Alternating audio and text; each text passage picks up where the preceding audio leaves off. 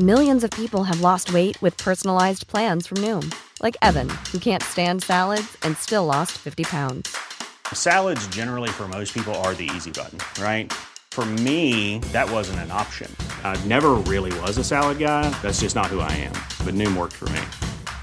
Get your personalized plan today at Noom.com. Real Noom user compensated to provide their story. In 4 weeks, the typical Noom user can expect to lose 1 to 2 pounds per week. Individual results may vary. Hey, it's Paige DeSorbo from Giggly Squad. High quality fashion without the price tag. Say hello to Quince. I'm snagging high-end essentials like cozy cashmere sweaters, sleek leather jackets, fine jewelry, and so much more. With Quince being 50 to 80% less than similar brands. And they partner with factories that prioritize safe, ethical, and responsible manufacturing. I love that. Luxury quality within reach. Go to quince.com/style to get free shipping and 365-day returns on your next order. Quince.com/style.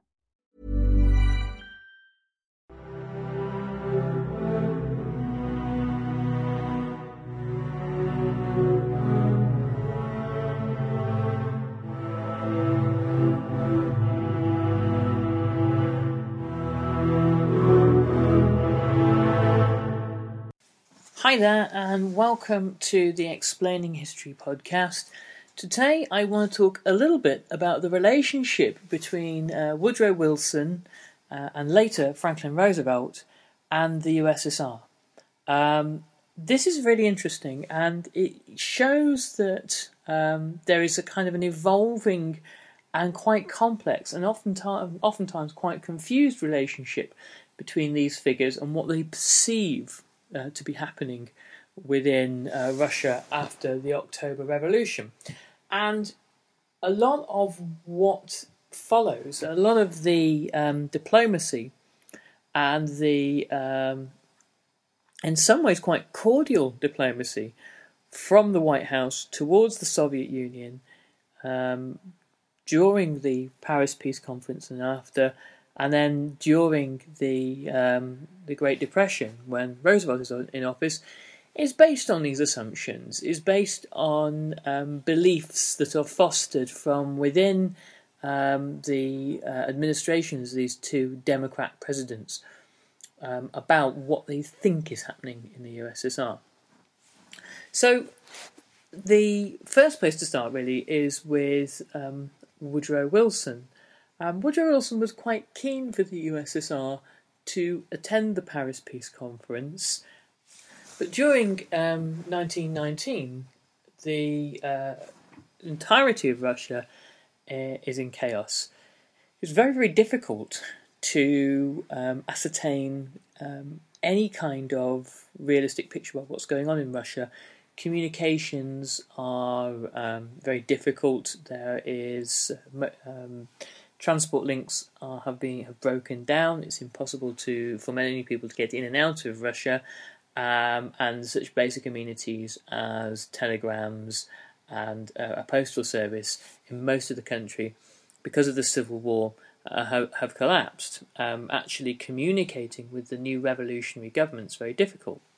The attitude that Wilson has towards the new revolutionary government is quite ambiguous. He looked upon Tsarism as really an abomination. When Woodrow Wilson commits America to the war in April 1917, it comes 2 months after there has been what appears at face value to be something of a liberal democratic moment in Russia. Tsarism has fallen, and a provisional government has been put in situ, which is going to be a caretaker government until there can be elections for Constituent Assembly. So this all seems quite positive. And it helps people like Wilson and Lloyd George to rebrand the entire war effort as now a struggle of democracies against despotisms. Not that really the Kaiser's Germany and the Austro-Hungarian Empire were despotisms anything like, or anything on the scale of Tsarist Russia. But this convenient story, now that the Tsar has gone, can be told. And both Woodrow Wilson and Lloyd George have little sympathy for the Tsar and little sympathy for the ruling classes of Russia, and believe really that they kind of got what they deserved. The anti-communist in chief after October 1917 is, of course, Winston Churchill, who is perhaps one of the few figures that seems to really understand what the West faces with the Bolsheviks. The Bolsheviks are this small and very obscurist radical sect, if you will, that is very poorly understood in both the Western world and also in Russia itself. Not many people have heard of Lenin. Lenin, when he bumps into members of the public in the streets of Moscow after he's seized power, there are people that have no idea who he is. This is the kind of the shaky foundations that government is on from 1918 up until really the end of the Civil War. The excesses, the murderous excesses of the Bolsheviks and the horrors of the Civil War are transmitted to the West by the various writers and journalists who stay on and during the Civil War, people such as John Reed and Arthur Ransome and other figures. A lot of it isn't believed. Much of what they were writing and saying now is demonstrably true, that this was a horrifically bloody conflict where atrocities happened on all sides, and the Bolsheviks were very often given the benefit of the doubt by people like Wilson and people like Lloyd George, who preferred to think that, and whilst neither of these men were communists in any way, shape or form, and we mustn't ever go down that route, they rather hoped that what they saw emerging was a period of terror that would be followed by some kind of moderation, some kind of readjustment, some kind of end to the radicalism, and some kind of development of a, hopefully at some point in the future, a liberal republic.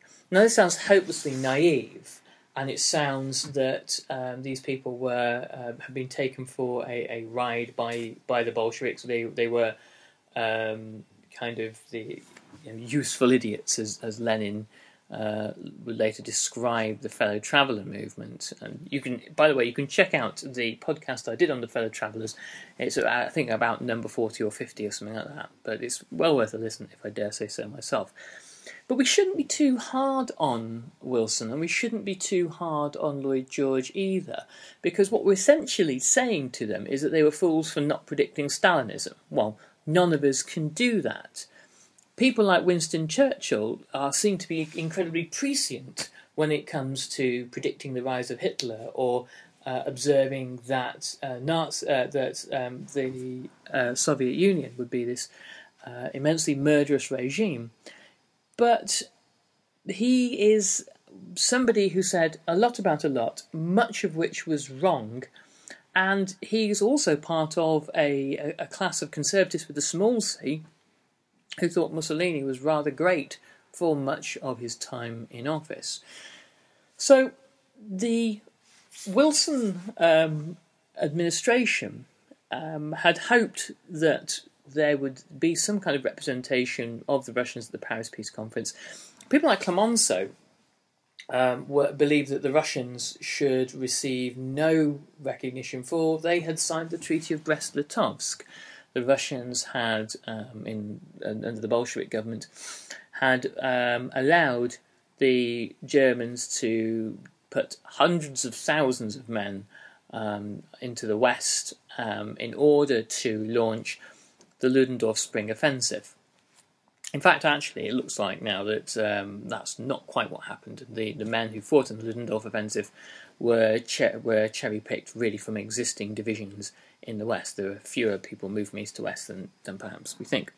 But that's by the by.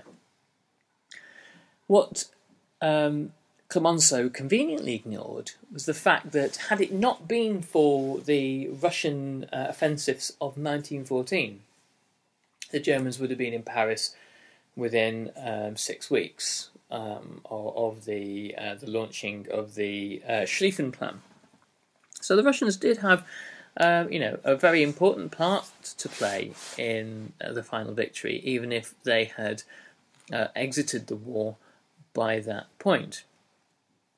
Lenin was not particularly interested in attending the Paris Peace Conference, and he was happy to publish the secret war plans hatched by Lord George and Clemenceau over the Middle East. The Tsar had been CC'd in on all of this and had been promised Constantinople and the Dardanelles. And there was a sense that Lenin was causing as much mischief as he could in order really to portray the Western powers as the imperialists he perceived them to be. By 1917, there's been this profound shift away from popular imperialism in Britain, France, America, and other combatant powers is seen as really part of the black magic that has caused the war.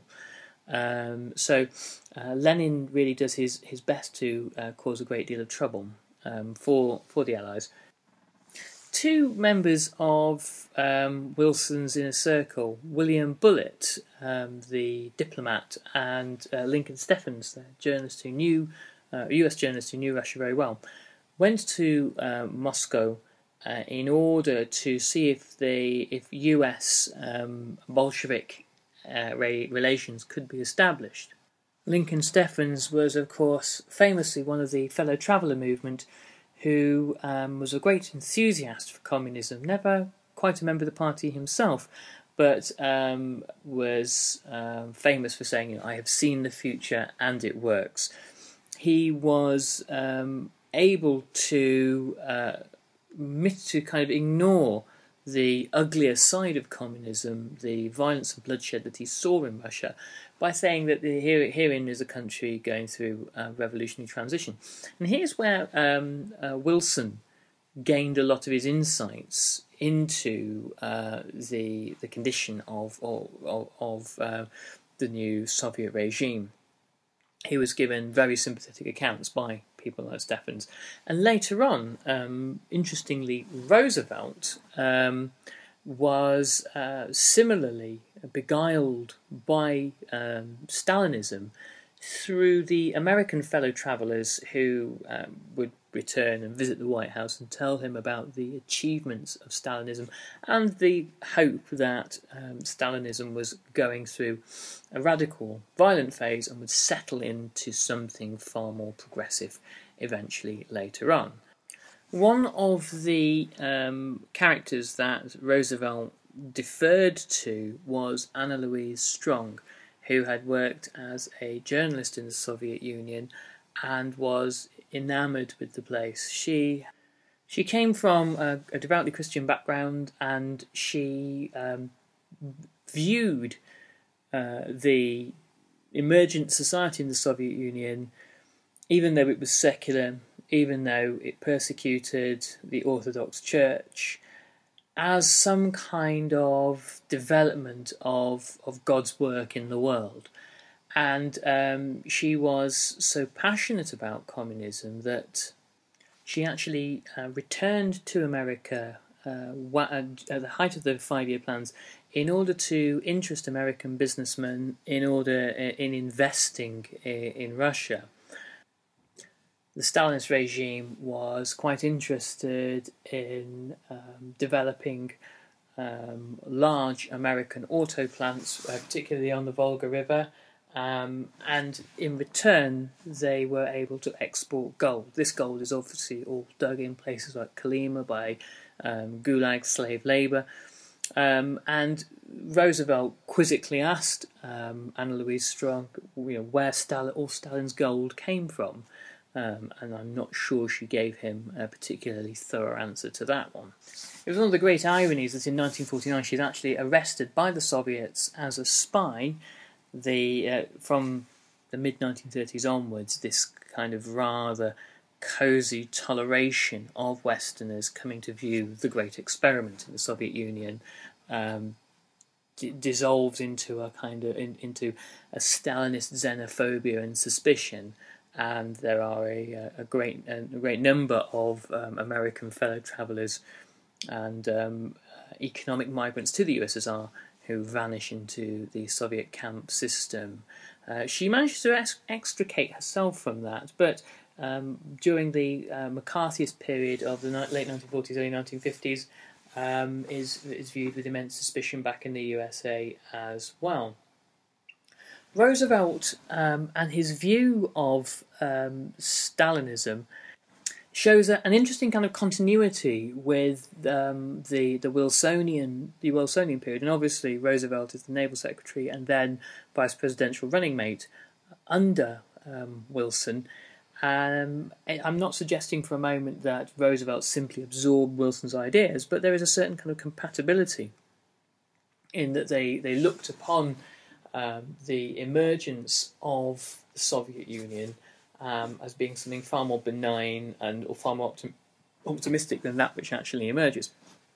And the reason for this, I guess, is that both men had this universalist, this American sort of universalism, where they were kind of hoping, Wilson at the end of the First World War is hoping that an American model of the future might emerge. You might have independent, free nation-states liberated from imperialism, cooperating with one another, with constitutions, popular sovereignty, and free presses, civil rights, and free trade, free access to the seas.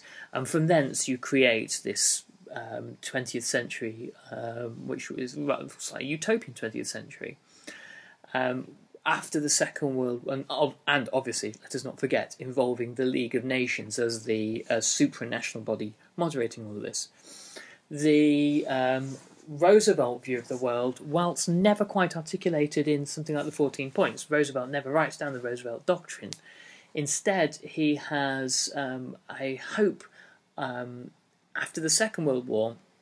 Yes, there will be a United Nations, but there will also be, it's slightly less utopian, that there will be a series of spheres of influence between the great powers, which would, in Roosevelt's hope, be Russia, America, China, and the United Kingdom.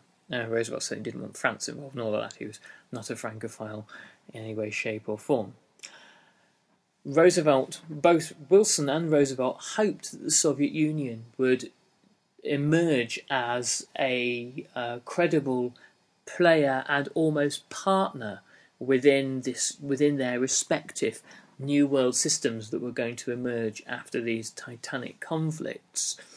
And unfortunately, in both instances, in the 1920s and 30s, the Soviet Union plays little part in regulating world affairs, and after 1945, it emerges as an antagonist to the United States. Both presidents, I think, are perhaps guilty of projecting rather naive notions onto the USSR, but let us not get into a kind of a sense of inevitability about what the USSR may or may not have become anyway. It's possible that the USSR may have had a moment where it could have emerged and evolved as a more liberal or more moderate regime. Quite possibly, the events of the Civil War and the perception of the Soviet Union being surrounded perpetually by enemies as a result of its revolutionary birth made the chances of a moderate and less paranoid regime. Very, very slim indeed. Anyway, I hope this has been useful, and if you are studying this at the moment and you want something a bit extra, you might find it useful to look at Chris Kostov's The Communist Century, which you can find on my website, www.explaininghistory.com, and I'll post a link to it at the end of this podcast. Anyway, thanks very much for listening, and I'll catch you on the next podcast. All the best. Bye-bye. Hey, it's Paige DeSorbo from Giggly Squad. High quality fashion without the price tag. Say hello to Quince.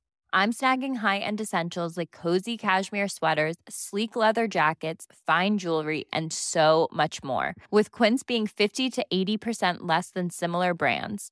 And they partner with factories that prioritize safe, ethical, and responsible manufacturing. I love that. Luxury quality within reach. Go to quince.com/style to get free shipping and 365-day returns on your next order.